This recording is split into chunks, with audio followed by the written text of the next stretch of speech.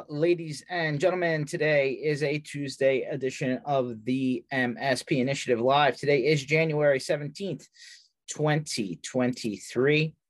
And here we are, another month where we're not quite, just a week or so and a half out of vacation time for a lot of people, especially in some of those international territories who surely love to take plenty of time off going into the new year. No worries. Welcome back. Hopefully things are getting back into the flux here. A couple of housekeeping items like we usually do. Let me just go ahead and share my screen.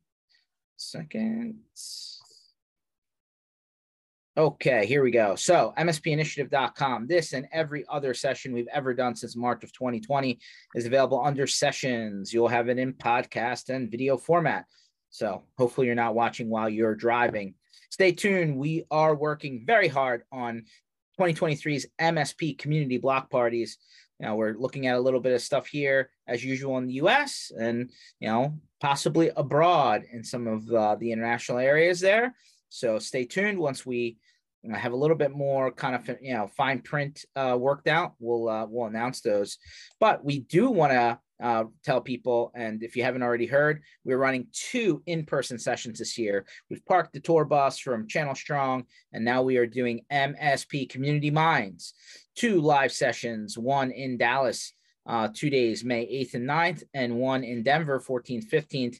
We're bringing a ton of experts, and these are just a few of the people that have already raised their hands that are going to actually go into workshops with you and hopefully come out with something more than a PowerPoint presentation and bullet points where you walk away and say, I guess I should research into that. And then 6 months later, you never did. So these people and others are going to actually go into, hey, here's what we're looking to solve for, and go into a workshop format with you and hopefully come out with the beginnings of something more than ground zero. Okay. So that's kind of the base concept of MSP Community Mind. So you'll find that on mspinitiative.com under that tab. Last, we just launched a new thing called MSP Community Offers.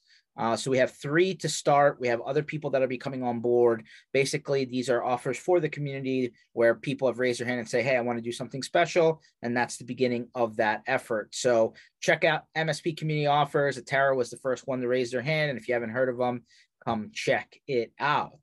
So those are the housekeeping items. Welcome to another edition here. Looks like we've got some good people in here. I'm supposed to have somebody be signing in shortly, but that's okay. The show must go on until they pop in. We'll see what's happening out in the world. All right, Keith Nelson, here we go. I'm sitting down. I got my seatbelt on. Go ahead. Your team won last night. Great day in America. And Tom Brady may have played his very, very last game, either in the NFL or as a Buccaneer. What do you have to say about that? Well, first of all, it's a great day in America, where America's team is rolling forward. It's a great day for the NFC East. No longer considered the nothing division. I mean, what was it, just 2 or 3 years ago? People were laughing at us that we should have no one in the playoffs at all. It's true. They did say that. I think we're looking solid games this week. You and I have kind of chatted online about, the Eagles-Giants rematch. I think it's going to be, I think the Giants are going to hang for a while. I don't think they're as good of a team. I think they'll come out. I think they're well coached. I think they're motivated. I think they're playing on someone else's path, and I think that changes, the way you play the game. And they looked pretty good. We play the 49ers, which is my other son's favorite team, the one that played college football. So we're thinking about road tripping up there. I personally think I can't wait to see you on social media in the stadium. Cowboys, Niners. Cowboys travel well. I mean, I don't follow other teams. I'm not saying other ones don't, but you looked at last night. There's a lot of Cowboys fans in California because that's where they do training camp and all that other stuff. And there's a lot of Americans. Yeah, right. But even last night in Tampa, we had a good showing. I think somebody said it best. I forget who said it, but it's like the Cowboys are like the Lakers, right? Like there is like, it's kind of like the, when they're doing well, they're the team everybody, like you've never been to the Lakers games. You have no like affiliation with the team, but like, that's the shirt that you pick up, right? Or the jersey you pick up. That's kind of like Cowboys, right? So I can't tell you how many people, hold on, not you, but I can't tell you how many people in my area here in Philly Metro. And like, there is no ties to the team, right? They've never seen a game live. They've never been to Texas. They don't have any family that was rooting for the team. They just one day decided to pick up and, the star, right? And like that to me is a little bit of a questionable fan. Do you agree or disagree? I agree. I was going to go into something different where if you want to study just marketing, not talking about, you watch what Tech Stram did decades and decades ago with the Dallas Cowboys and why they became America's team. And part of it was they were kind of innovative. They bought radio stations. I don't know if you know this, all over the areas. I'm learning. Go ahead. They bought like radio stations in Oklahoma, Nebraska, New Mexico. Arizona at the time didn't have a football team. And then they went into Mexico. And they were the first ones broadcasting in Spanish. So they expanded their base, and Texas is big anyway. It's really big. As a state, and at that time there was no second team in Texas because, the original Dallas team is the Kansas City Chiefs. Oh, yes, the Dallas Texans, the midnight move. That was the first move of a franchise. And funny, after that, the Hunt family has voted against every other team moving their franchise. Kind of irony there. But the Cowboys went out and picked up all these markets all over that no one was serving. And so, and then they were, of course, the first ones with cheerleaders. And so if you just look at it in a marketing sense, not talking about on the field, Bum Bright and Tech Stram were amazing marketing guys. Interesting. Listen, marketing is definitely it is part of the business plan of any company, or should be. Just referrals is not the way. It's a way, but not the way. Definitely something to learn there. And I'm sure in some university classroom or in some mastermind group somewhere, they talk about, how to take some of these, tactics and apply them across the board. But we'll see. Yes, NFC at least no more. And I am fully prepared for the next game coming up here in South Philadelphia, Giants, Eagles. You will surely hear me be loud and continuously post good, hopefully tasteful content online about that game. But that being said, let's get into a couple of technology stories, just because, I'm gonna, try and shift it back to the tech focus. I'm sure the Cowboys will come back into the conversation. Here you go. Today, thousands reporting Microsoft 365 and Microsoft Teams outages today. Did anybody experience this? 9:17 a.m. Eastern time. Not that I saw. Well, sounds like a bunch of people did. George, it got me. I was just trying to complete a transaction on a new car warranty, and my Teams went down and I couldn't finish. Car warranty.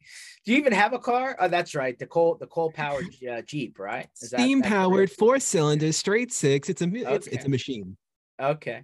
Well, that's awesome. I still got to see this thing in person. Listen, even the big boys get affected here. We've said this many times. Actually, somebody that's quoted in this article is saying that these access and outage issues are going to continue to become more prevalent year after year. The more we leverage off-premise cloud ecosystem, the more you will see outages and the more risk you'll have as an organization. Microsoft 365 and Microsoft Teams are mission-critical applications. It's how millions of people communicate when there is an outage. Well, what if that is the thing that's under outage? There needs to be some other form of communications for companies to rely on these services. So, there is. Interesting. The phone. In fact, there were several articles last week related to cybersecurity incidents at, say, I think a school in maybe the Pacific Northwest or someplace. Mm-hmm. And they took the equivalent of a snow day and were like, we have phones. That's how we're going to communicate. Forget email for now. Go back to the basics. And I'm not trying to be funny here, but think about Independence Day. How did we beat the aliens? Was that Morse code? Yeah, it was Boom. Morse code. Yeah, that's such an excellent point. I had to think about that for a second. I was like, oh, that's right. Will Smith, Goldblum. Yeah, I got you. I remember. Yep. Mm-hmm. I remember having a client that had an outage and the sales call, I'm going to lose the biggest sale ever because I can't send an email. And I said, you're going to lose the biggest sale out of spite because you can't pick up your phone just because email's down. You're going, how stupid are you? By the way, I wouldn't rely on my biggest sale ever on email, even if it was fully functioning. That's a handshake. Yeah, you're going like, you know what? Old school. I guess as older people appreciate, go belly to belly and close the deal. So let me ask a question. I think this is not a silly one, but I'm going to throw this out there. Why hasn't the larger IT and managed services community at the MSP level adopted status pages? Like, it would be logical for you to put up your own status page so that your customers can like go to one place and that you can communicate with the people that you're responsible for in one place. No? That is an interesting question that you bring it up, because we were just, I still, and again, I'm older, I admit it. I still think people don't want to go somewhere. They want that service, and that I responded to your Southwest post, and it's along those lines. We're going to talk about that next, so hold that. So you're going like, hey, George, Joel is on having some Zoom issues still. All good, man. Welcome. Thank you. I don't think it's a customer's job to go to our status page. But on the status page, you can connect email, Slack, Teams, text messaging. I mean, basically you just raise, set whatever your preferred, kind of route is. And then like the status page is like that kind of connecting point now. Well, if you're pushing it, okay, that's a little different. If you're pushing it like through a Inverasoft or a Desk Director, or for your customers that, need you call someone, I think that personal service is the difference. I really do. But like, isn't half the battle like you needing to communicate with people quickly and in mass, right? I mean, no, that's kind of the no. I think that has to do with what the situation is and having an escalation procedure in place. I think that there are outages and problems of different levels of severity that could warrant very different types of notifications. For example, I mean, I'm no longer at an MSP, but when I was at Valiant, we had a number of different levels for when something would happen. Sometimes it is an email that would get sent through, our PSA with a template. Sometimes it's phone calls to clients from account managers. It really depends on what it was that was going on. I think it's the messaging. It's like, not your system's down, but I give a shit. I mean, I care. I should. Or, I think that's the messaging we miss. We become technical and go, it was on the status page. I think it's the personal. I care about your business. And Keith, I'm gonna throw one thing out there really quick before you finish that, because I'm gonna forget it if I don't. No, go ahead. There was a scene in the movie Idiocracy where there's equivalent like a Walmart, and the guy walking in, "Welcome, I love you. Welcome, I love you." I see that as automation. I see that as the cold side that we're trying to get away from in this conversation. No.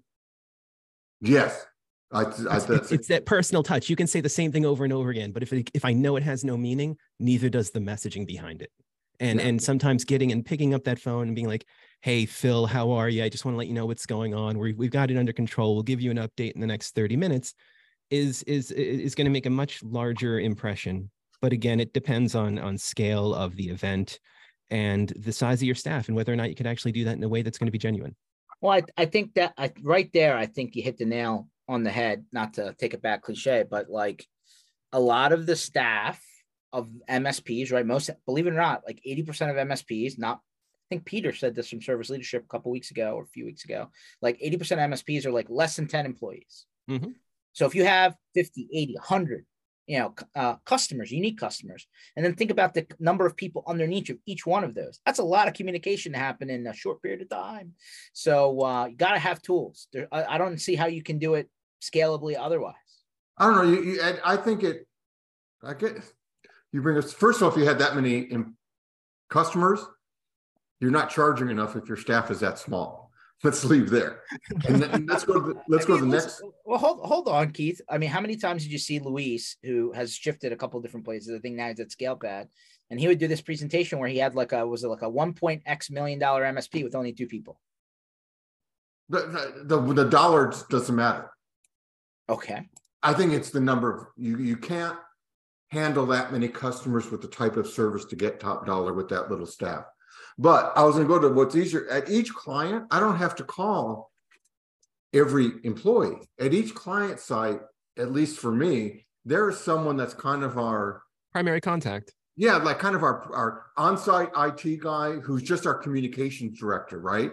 Sure. And like just the other day, because of California can't tolerate rain, internet goes out, electrical goes out, we can't drive. We're just not, we don't know what to do with the water. The foreman's union phones, internet connection went down. So I called the main dispatcher and I said, I'm calling you on your cell phone to verify your phone's automatically switched over, which I knew they did. And so just let all the guys know their desk phone won't ring, their cell phone will. Okay. I mean, Not listen, that's not a bad DR strategy. Joel, by the way, check your email. I sent you a link. But that's not a bad DR strategy. I mean, like at the end of the day, big picture, right? Like that's something you had control of, Keith, right? You don't have control of Microsoft going down or AWS in East Coast goes down. How many times that happened in 2022 where like multiple big level names went down for a day, half day, 4 hours, right? Because of whatever, right? Like, I mean, big picture, cloud's great. I think we've all heard the message. If you properly implement it and if you properly secure it and if you communicate what the plan is when it goes down. And Keith, we've talked about this a number of times where your backup system in a lot of use cases was the triple carbon paper. Right? Yeah. That's okay, right? I mean, but you got to have something rather than nothing, right? Yeah, and if email goes down, my call to you would be, hey, you're my customer, George. Microsoft 365 is down. We're aware of it. We're monitoring it. But if you're waiting for that big important email, you might want to pick up the phone and call that person. Just a tickle reminder. But there's a way to conduct individually business. Call? Like I have a power dialer, Keith. I could probably take one person and in a matter of a shift, probably I've seen the most somebody in 9 organizations being able to actually call in one regular normal shift with the power dialer, maybe 350 people. The question is, how many people can you call? One at each site. Assuming that person exists. Well, that's part of your pre-strategy. I mean, DR doesn't happen by accident. Part of your strategy, customer service and disaster preparedness is the communication channels. Yeah. Well, what is that? Doesn't that mean you're supposed to have a backup person in case that person's not there? Exactly. Okay. See, maybe we're going to have Keith Nelson on the proper way to create your DR strategy. I think you have some good insight. Having lived through a couple events, I think I do. I'm going to put you on stage and we're going to have to learn from you, my friend. Yeah. Another quick one, Joel. I don't know if you're having the opportunity to sign into the I'm trying. We're on the second email and it is still not letting me in. So it's not going to work. But. Okay. Well, we'll just try and wing it and go the voice side. So just one more thing that I'll sneak in there, and then we'll talk to Joel here, who's supposed who's our guest for today. And maybe you can help talk about this, Lisa, because you're inside the organization. But big email went out last week, and I see that this article popped up where it looks like ConnectWise internally has made a shift to a Salesforce product to like consolidate all of their partner ticketing, case management. I guess we could put a fancy word to it, but like effectively you've shifted all ConnectWise, divisions, products, all the support that you're trying to, get from a partner level into a Salesforce solution. Can you talk to us a little bit about that? Or did I catch her off guard? Maybe she's just listening in, but yeah, I noticed that come through the other day. I wonder, at what point, because SaaS and running an MSP can be, differ at times, right? At what point, do the products that you use to support your customers change, right? I mean, I know that I talk to MSPs all day long, and it's interesting when you talk to people who are really coming from the software development side, right? Versus an MSP that does some DevOps internally, or maybe they're coming from, more of a professional services, but not necessarily the full-blown MSP model, right? Where they're actually doing, block time or hourly time, or, they're effectively working backwards against the contract. Like these 3 or 4 like kind of variations could potentially change what tool makes sense, right? And I think the other part, that's interesting is scale, right? Once you get to a certain size, do your tools change? I guess the answer is yes, but I'm curious what everybody's opinions are.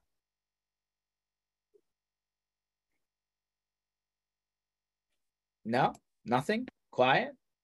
All right. Now we just take it as a news item and park it in the back of your head.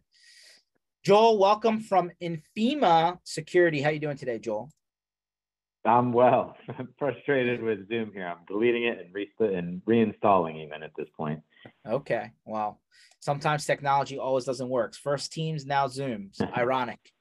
Joel, by the way, just super thank you for helping support the MSP Community Block Party in Orlando last year, or not last year, technically last year, a couple of months ago. So yeah, that really, was great. That was a blast. Really appreciate you guys for jumping in and helping support that. And we love those, right? I mean, they're hard to put together and they're a little bit crazy, especially when weather throws like, a wrench into the pipe there. But you guys really had that cool, what was it? The rehydration station where like you had this cool yeah. mix. Talk about that, by the way. I think that's like a side business that you work in. Yeah.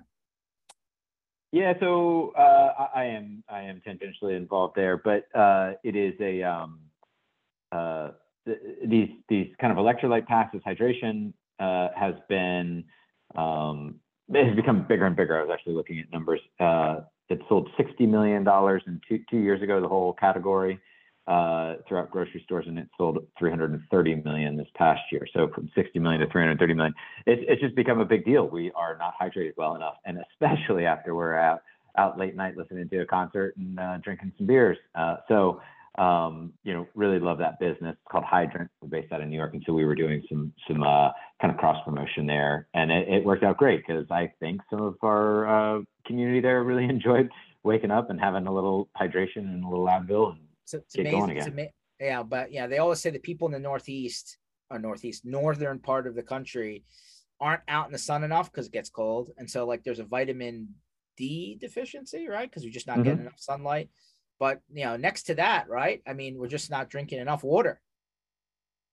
Right. That's part of the problem. Yeah. So, it's a silly thing. It seems inconsequential, but it's so significant. So I was just reading doctors are even now prescribing it. Yeah, I was just reading 2 days ago. I forget what article, but basically lack of water intake speeds up aging. Well, we're 70% water, so it would make sense, right? I mean, that's just going by the numbers. Speeds up aging. It speeds up aging. I didn't know that. Okay, so that's the fun part of it. So by the way, thank you. We hope that you continue to help us put those on. So let's talk about your regular day job, right? Let's hear about Infima Security. Tell us a little bit about yourself and the company and what you're cooking up over there. Yeah, absolutely. Thanks. It is fun to be a part of this community. We've this past year was the first time we joined in with you guys, George and team, and I am amazed at the events that you guys are able to pull off. Truly. Sometimes I'm amazed too.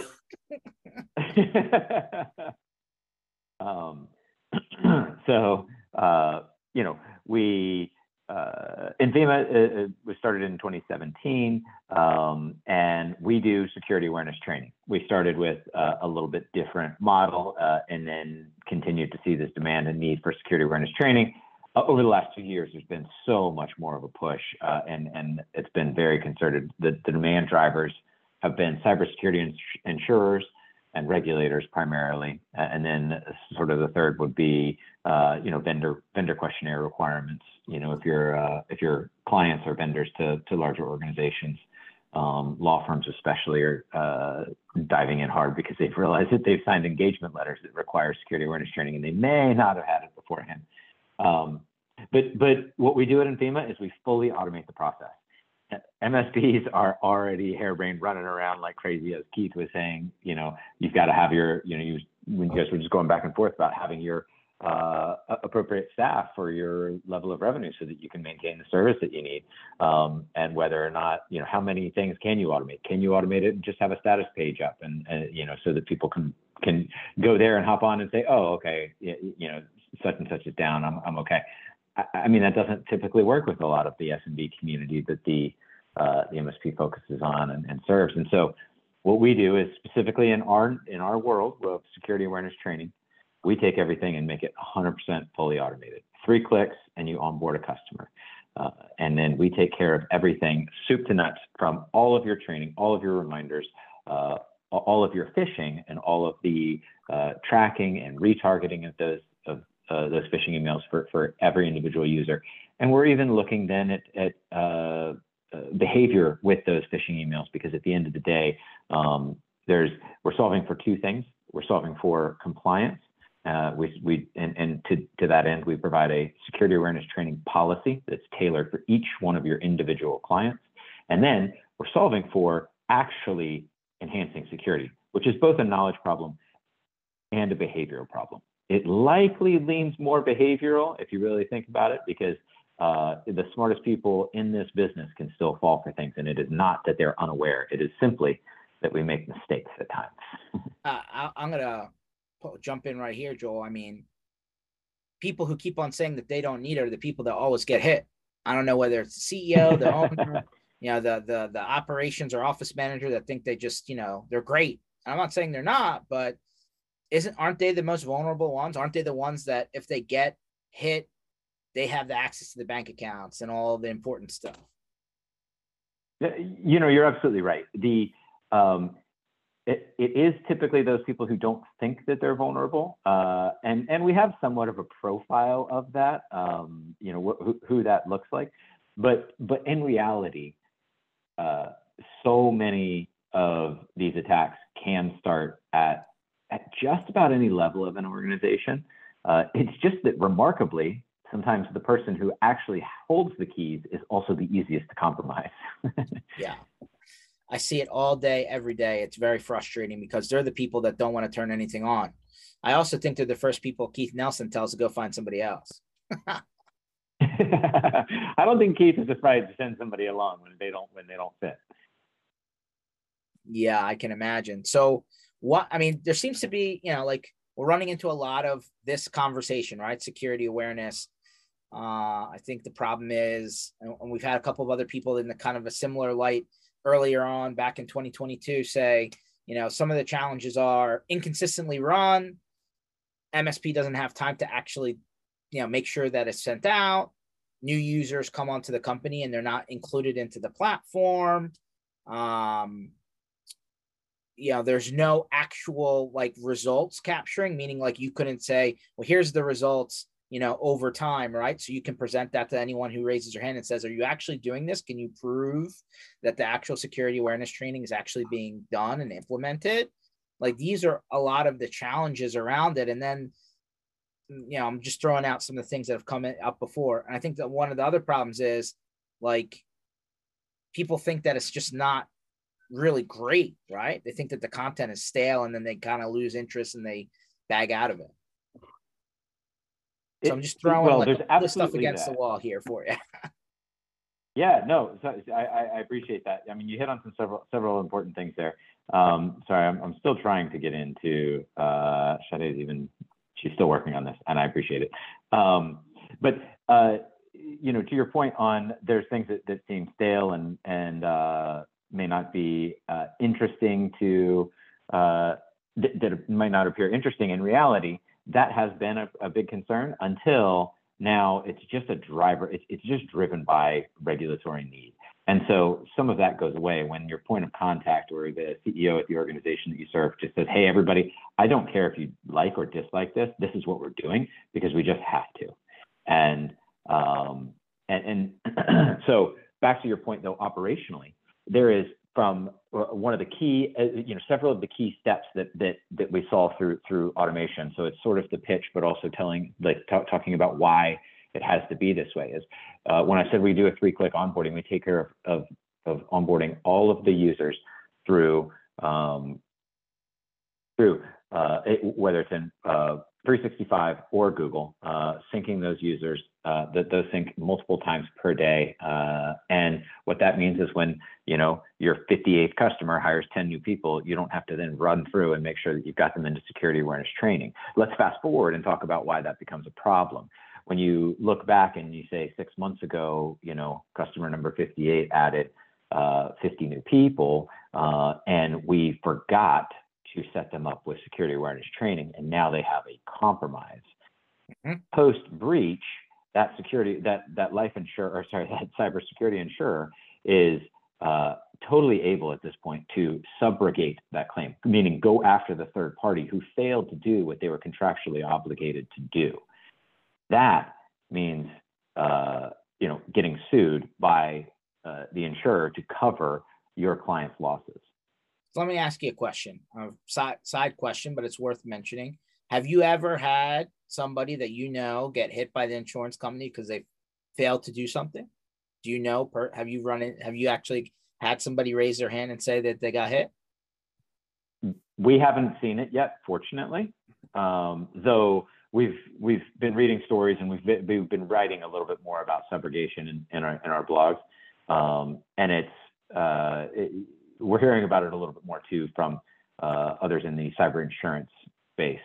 We're friendly with some of the community who you see around in there, whether it's like Larry Mader at DataStream or other. And so the answer to your question is, I have not spoken with anybody personally on it, though we've been hearing more about it, and there's more being written about it. Just like some people have finally come up and talked about their experience with hacks and tools getting compromised in the past. I mean, I surely don't want anyone to get hit, but it's surely a learning lesson to figure out if and when something like that happens, what they're saying, why, what did that process look like? Because it's probably not a good process.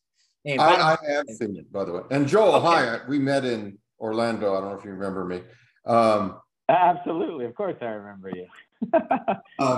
I have seen it doing some forensic audits, and I think it's becoming more common. And even at the times that the insurance company doesn't get full relief, you look at the expense.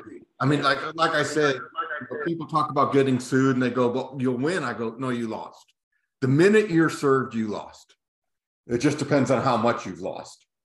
And I think just the cost of defending yourself is what you're saying. Yeah, and the reputation and all those things. And I think that, having gone through it, the insurance companies are actually making some really valid points. You make material representations when you answer those questionnaires so they can underwrite you. And so whether you get completely denied or an adjustment in the claim, they're going to go through that. And then on top of that, not even considering the insurance, anytime you've had that breach and now you have to call people and say, my stupid, accounting person clicked on this link, so now we're backtracking all the spam email we've sent out that was bounced off our relay, you've lost. I mean, you've lost in reputation. So I think the reputation part, 100% hard to quantify, especially in the beginning, right? But the actual insurance company coming to you and saying, "Hey, Mr. Downstream, IT service provider, managed service provider, we're now suing you because the claim was for X million, and we feel that you are a little bit responsible for some of this because you said you were doing this, and the questionnaire said that it was happening, and then actually it wasn't happening." Like, I'm sure there's a dollar amount that comes on that lawsuit, right? They don't just say, we'll figure it out and tell you what the number is in the end. That's usually not how those start. Yeah. So big picture, before I let Joel continue, Keith, since you've seen this, were they successfully able to, defend themselves or no, in your example? First of all, I stopped staying till the end. I learned that one back years when I was a paramedic. I never stayed to see if the people survived because it was depressing. One of them was the insurance company was looking to move all the damages to the guy who used, we talked about this before, who used doctor in his company title and had no degree.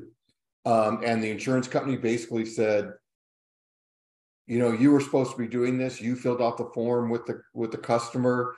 The judge went along with the customer was the one that was the victim because of unscrupulous advantage. We've talked about those laws. And it was being deferred to the insurance of the MSP who didn't have any. And I remember we talked about this before. I said, I felt bad for the guy. But he clearly had no clue into what he was doing for a living. Had no clue. Just, did not understand anything and probably should have been programming cell phones, not running a network, but it is what it is. Fair enough. That doesn't sound like a good outcome in the end for that doctor company, but good to know. So Joel, you started Infima because you found that there was a gap in, cybersecurity awareness training. By the way, I think it's pretty much I don't know of anyone who shouldn't be doing it at this point. I know a lot of people don't that should be, but I think that generally speaking, everyone should have something in this category. Why did you jump into MSP land? Is that what you built your platform out to solve for originally, or did it start with small businesses and then did you trickle into MSP land? How did you go there? Yeah, that's a great question. I appreciate it. We started out wanting to serve the SMB community, and when we got into this business of providing security for the SMB community, we then became aware of some MSPs, and shortly, of the MSP channel. It was shortly after that became close, had sort of gotten close again with an old friend of mine. Funny enough, he was a Sunday school teacher of mine when I was a kid, and he ran an MSP here in Orlando.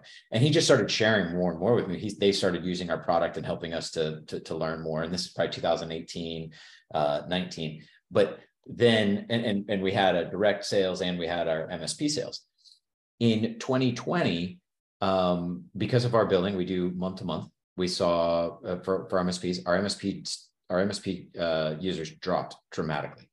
That's a little bit scary, but that's the model that we want to make, because the MSPs are the same way. When your businesses, where any MSP on here is welcome to jump in, but when any one of your businesses, one of your clients went under in 2020, you weren't able to go sue them for anything of meaning, and you probably just don't even deal with it. But yet, if you're still having to pay for your vendors' products, something's just not right about that. So that's our model. But then we ended 2020 way higher than where we started with our MSP community, our overall users. So we're like, okay, there's something here. And then in December of 2020, so this is a little bit of the longer story, but it's important for how we've really learned the MSP community. In December of 2020, Kevin, my business partner, who's our CTO, came to me and he goes, hey, that automation that we had been talking about, in fact, that Matt Lee had kind of thrown it out there, like, here's a challenge if you guys can figure this out. And he had told us about that summer of 2020. And Kevin, when he first heard about it, was like, nah, it's not possible. In 2020, or in December, he came to me and he said, that thing I told you we couldn't do? Well, I figured it out. And what that meant was, what we were really doing was, we were at our onboarding, we're syncing all of the users, but we're also taking care of all whitelisting. That is so critical, because every MSP has a different, as much as you want. I have not found anybody who can say, yeah, throughout my entire group of all of our clients, we have the exact same stack for all of their email filtering, all of their email settings, anything like that. It's not possible. It doesn't happen. So when you set up security awareness training, you are spamming all of your end users. So you've got to figure out how you're going to actually land it in their inbox. Otherwise, you actually don't have valid testing. So when he said, hey, I figured this out so that we can take care of the whitelisting, plenty of people don't believe us. So we love that. When we're at conferences and we say 3 clicks, come try us. If we're wrong, just tell us to pound sand and get out of here. But so in January of 2021, we went partner exclusive because of that solution. When somebody's onboarding with 365, which is 80+% of our users, it is 3 clicks and they are off to the races. In Google, it's 2 more steps. But to give you a good example, we brought over a partner who had 52 end clients that came over from the largest player in our space that everybody is aware of down in Clearwater, Florida. Mm-hmm. And so they, when they came over, we set up a 2-hour onboard. In 90 minutes, they had transitioned 52 clients over.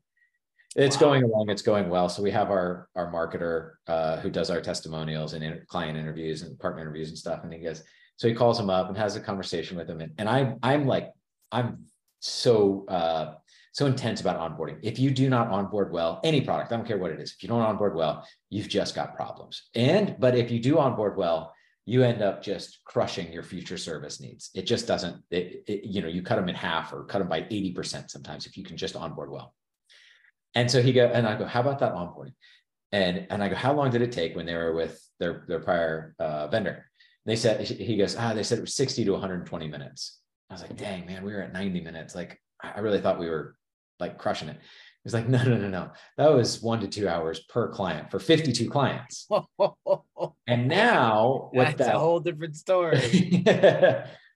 So we saved them 50 to 100 hours on the onboarding. So then the question is, okay, onboarding, we can always just set aside and be like, I know it's just going to be a heavy lift. But once we're in, they said, no, we're actually saving that 50 plus hours per month now because we were having to do that much in order to manage the prior tool. Wow. So it's like no concept of multi-tenancy. So there's a concept of multi-tenancy, but there isn't the concept of, there is a concept of multi-tenancy. We don't need to get into that part there, but it is the automation. It's who's creating and sending every phishing email, who's making sure that every phishing email is actually landing because they don't have an automated whitelisting, who's then making sure that all of the training is relevant to those end users and making sure that it lands, and then who's following up with it, who's creating all of the reports. Some of that 50 hours per month, George, mind-blowingly, was just getting reports because they weren't even templatized for them so that they could just pull them and send them. So instead, now you can see why people don't actively check this box, because if it's that heavy, you just don't have the time. That's the problem. That's right. Time. So once Keith signs up and we're taking care of all the longshoremen through Vistum, we're going to have the Vistum logo right on there, and then they're just getting sent. All of those reports are getting directly hitting all. I was just thinking about this. I was like, so you plugged in this thing, but then nobody actually got it in their inbox, so then nobody clicked. Can you claim that you actually we're perfect? That wouldn't work, right? Because they never actually participated. I was like, I see what's happening here, right? The tool didn't do anything for me. That's right. So, truthfully, we are very big on testing. And when you said, how we got into this, while we, security awareness training was a piece of what we were doing, what we realized is that it is a behavioral solution. And my passion is actually in behavioral science. My background, I was a currency trader on Wall Street for 10 years. And it's super fun, but what you learn is that you have to key into your own psychology and the market psychology. And one of the coolest, I think, frontiers for behavioral psychology at this point, because it's been taken into a bunch of different arenas, but is for security. In fact, we've done research with University of Florida with pairing up a psychology professor with a cybersecurity professor. I can only imagine what that would actually look like. It reminds me of the two old guys from the Muppets. So these two already had some interest in the effect on aging, like the effect on aging on the brain and the risk that you have or your vulnerability to scams. That's interesting. It is interesting. So what they were saying is there's sort of an evolutionary psychology answer to this, that is, as you age, you become more dependent upon your community and those around you, which means that your brain should, if all goes well, your brain should become more trusting so that you can actually trust those people who you're reliant upon. So that's sort of the evolutionary psychology solution. So we're like, okay, well, we're not dealing with the 80-plus-year-old community. We're dealing with the 18 to 65-year-old community. So we need to solve that problem. So they already had some interest in the behavioral elements to things, or at least some of the developmental psychology issues.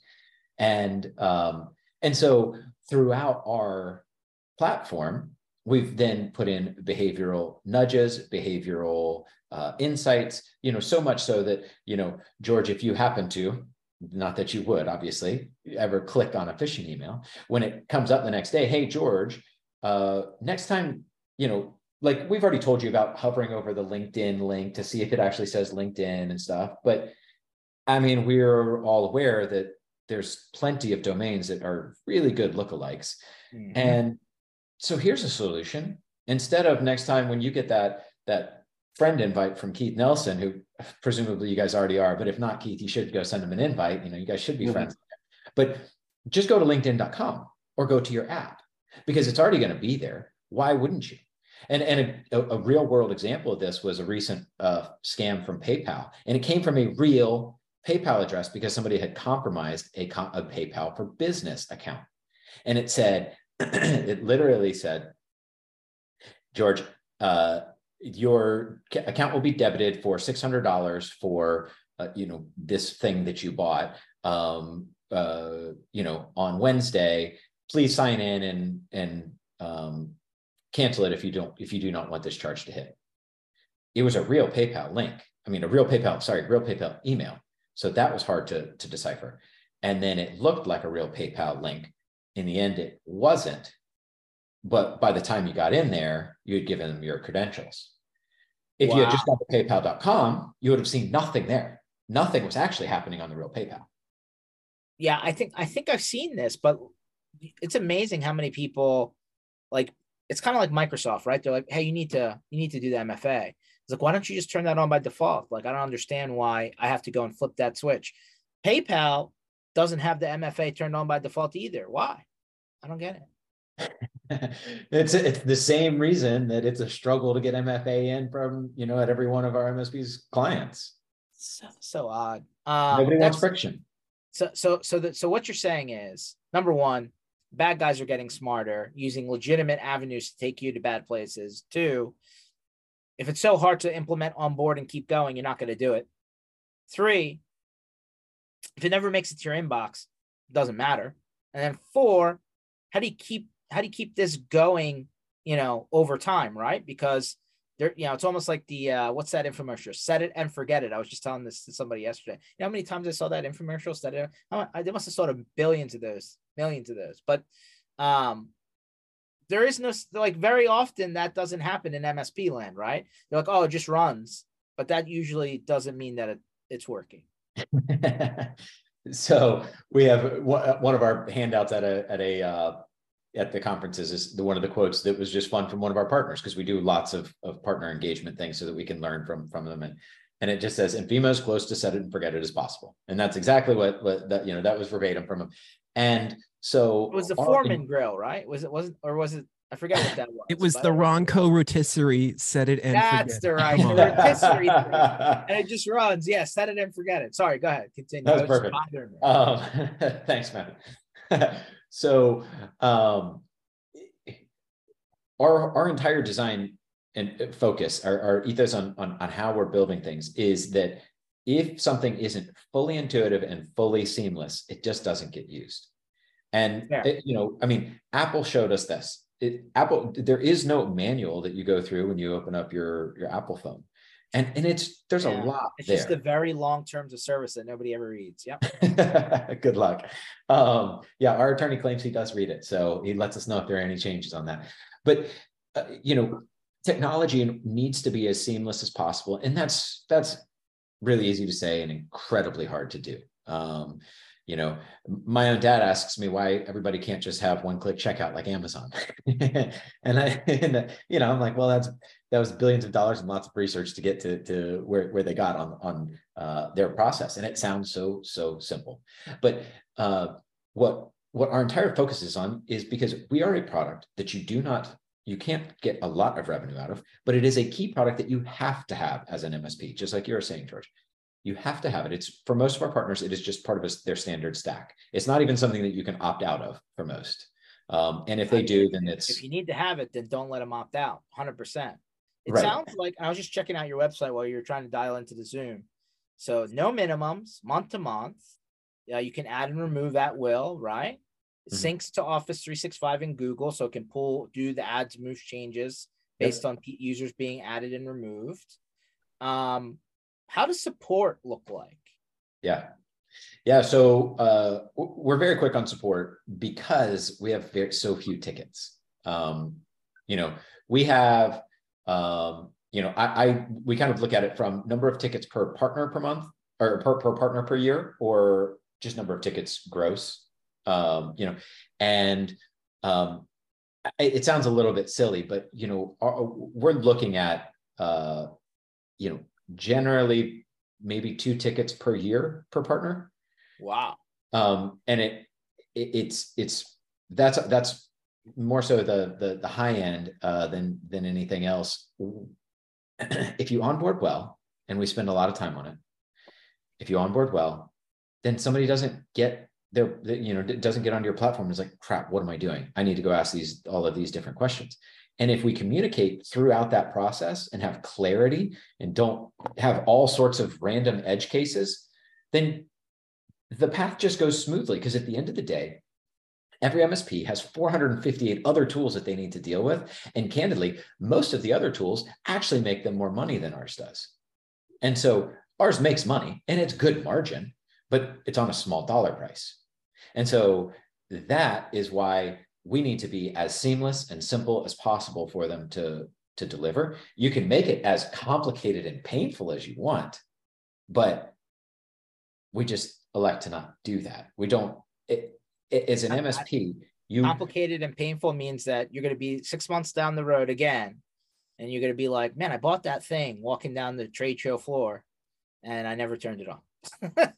That's unfortunately what happens. And we hate that. I absolutely hate when I'm getting charged, burning licenses, being charged for something I don't use. And so, every advisor tells us not to do the month to month like we do, but it is part of our part of our ethos. Our partners can have contracts. Our partners can have contracts with their end clients. It can be multi-year. But if that partner says go pound sand, it is unlikely that most of our partners have the wherewithal to actually go and pursue a lawsuit there. So effectively, their clients are month to month. And so we need to match that. Okay, so 3-click onboarding. I want somebody to go and Keith Nelson, I'm going to make you responsible to do 3-click onboarding. See if it's actually 3 clicks. If you have time, of course, in between your Cowboys games. So that's number one. Number two, there's the automation between adding and removing users. You don't have to touch it. It's just monitoring Office 365 and Google. So like as move changes, it's already done for you, which is great, unless you don't disable your Office 365 or Google users, which is a whole other problem all to itself. How often are people getting those test messages, those test spam messages? That's a good question. So our baseline is once a month for every single user across every organization at different times throughout the month and with varying content. So it's not like you're just saying like, hey, that one from Billy Bob for LinkedIn, don't click on it. Nobody's getting that same thing. And then when somebody does, because once one person talks about it, they all know. Yeah. And again, you had talked about the testing stuff. How do you have a valid test? If it doesn't land in your inbox, it's not a valid test. If you have a hint, it's not a valid test. If somebody tells you, hey, don't click on that. And then at the in the event that somebody does click, then they are automatically retargeted over the next week. They will get at random, they will get another one. So if you think about what that means is I click January, I click on one, I'm going to get another one. If I click on that in the next week and then I click on that, then February tees up another one. And then I'm going to start snowballing really quickly.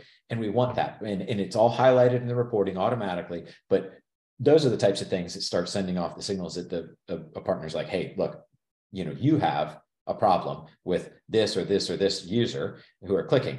Hey, by the way, we should probably go and take a look again at, your email filtering or your AEV or your BDR, what other process needs to also, hey, we have a great thing that we need to be talking to you about. Here's where it is in this report. Now let's go talk to you about the other things that we need to address too, because clearly we do have a people problem. Every organization across the planet has a people problem. We need to just be able to show how that, we try to remediate it, but the partner needs to show how they can also solve that in other ways. It's amazing how many people get spoofed, and that spoof leads to money going into the wrong person's bank account, never to be seen again. Number one. Number two, I actually saw a company once get hit so many times by this, attack vector that they went to their bank and said, we need a double opt-in process for you to do any transaction. Like that's how far they had to go because they got hit like more than one time. And I'm like, I can only imagine the insurance company is not going to keep paying these out. Like you maybe get one, maybe get two, 3, 4, 5, 6, and 7 ain't happening. Yeah, when you're a repeat offender. Yeah. And we have to ask them how long it took them to get MFA, even though they went through the whole process to do that at the bank. So no, so I literally heard this where like every banking transaction is pending. They have to go into a portal and approve them. And then like they have to like do a second thing, I forget what it is, to actually release them. And I'm like, that's a lot of extra work at the bank level, all because it started from email. It creates an enormous problem. And for those who have been hit, unfortunately, they start to, everything changes. And, the level that cybersecurity plays in that organization changes. But if you think about it from the attacker's perspective, it's a huge amount of work on our perspective for the good guys. From the attacker's perspective, sending out emails costs you nothing. Yeah. Creating new emails doesn't take long. Go into ChatGPT and just throw in some prompts and get some cool emails. And you don't even have spelling issues. You don't have grammar issues anymore. Boom, pop those in and start sending them. Finding email addresses. That's odd that you say that, because like they're spinning up Office 365 and Google accounts. So they're in server, right? They're in platform, and they're using that to send to other people, right? On the same, you know what I mean? And that way it's like, oh, well, it's not coming from India or wherever, right? It's coming in platform. Absolutely. Yeah. So their messages are making it to the inbox. Yours need to make it too. That's right. There you go. You can use that one. I think that was good. I'll write it down. but that's exactly it. You know, so the objective is to make it so that partners can come in, sign up, 3 clicks, they're onboarded. Their pricing works with alongside what they need. It is white labeled so that they get reporting directly to their client as they desire. It can go directly to a point of contact. And they have a security awareness training policy that is the bow that you tie right on top. Hand that to your vendors, to your clients, your clients' clients for vendor questionnaires. Hand that to your regulators. Hand that to your cybersecurity insurer. And ours has been used for so many thousands of organizations, and it's working great. We love our partners, and so you know, it's been fun working with with you guys, George. So I'm looking forward to we love this. So Keith Nelson, you gonna go try this or what? Yeah, definitely. It's on my map where I was just doing. We were changing. So we'll our RMM and PSA, but next step is we're gonna do this. Should we say get it done before your game against San Francisco or after? It'll be after. I'm going to have to spend, you know how many hours I'm going to spend arranging to go up to see find the right tickets in San Francisco, see if I can get a sideline pass. There's a lot of things I got to do, George. If what you think is going to happen, Keith, that means we're going to have to rendezvous in South Philadelphia for the NFC Championship game. Yes. You know, if it's funny, I didn't even realize till last night, we can get another home game. Not if the Eagles win. No, I'm just saying, I didn't even know it was possible. If the Giants win and we win, we're the home team. That's not going to happen. And the NFC Championship game moves back to the capital of the United States, AT&T Stadium. That's not going to happen. Do you know what kind of seats I get there, George? No, it's not happening. Don't want to hear it. It's not happening. You have to come to Philadelphia. Bundle up, pal. Yeah, I definitely will. Yeah. Okay. All right. Joel, how do we find you? How do we contact you? How do we learn more? How do we sign up? How do we demo? Yeah. So we're active on LinkedIn. You can find us in Infima. And you can hop onto our site, infimasec.com, and you set up a demo from there. It's very simple. And we only take 15 minutes of your time. You're welcome to give us more if you want, but we can do that demo in 15 minutes or less. And, you know, we just love working with this community. It's working. 15 minutes. And I don't think you mentioned, you have other training on there besides just spam training. Is that correct? Like there's Thanks for asking, Keith. So we hit all of the training that flows down from NIST, from HIPAA, from FINRA, from the SEC, from, you know, all of those different governing bodies. And that is what our focus is across the board on the security awareness. And so we can direct our clients into a class schedule or whatever you want to call it, just say you're a medical office. I want you to have your office manager do these HIPAA classes and assign them. Is that possible? That's right. It's assigned by default. Yeah. Yeah. Okay. Yep. We're gonna come here from you, Keith. I'm gonna bother you till we get the answer. Okay. All right. Fair enough. All right. Well, this session was recorded. We're gonna post it online at mspinitiative.com under sessions, so you can go back and rewind and be like, Joel, I got you saying right here, like, where is it? Show me. That's right. So it's going to be up there. Hit Joel's team up, hit their website. Sounds like 15-minute demo. I almost don't believe that, but hey, 15 minutes. If you can't do that, you got other problems. So definitely check them out. We're going to continue these Tuesdays, Thursdays, 1:00 Eastern time. If there is a situation where Keith Nelson comes into South Philadelphia, rest be sure, just be sure that we'll be loud. You're gonna have to see him live. I may have to tell him not to walk in certain areas so he doesn't get hit by beer bottles or anything. But We'll see. All right. Thanks everyone for joining. See you on the next one. Thanks, George. All right. See ya.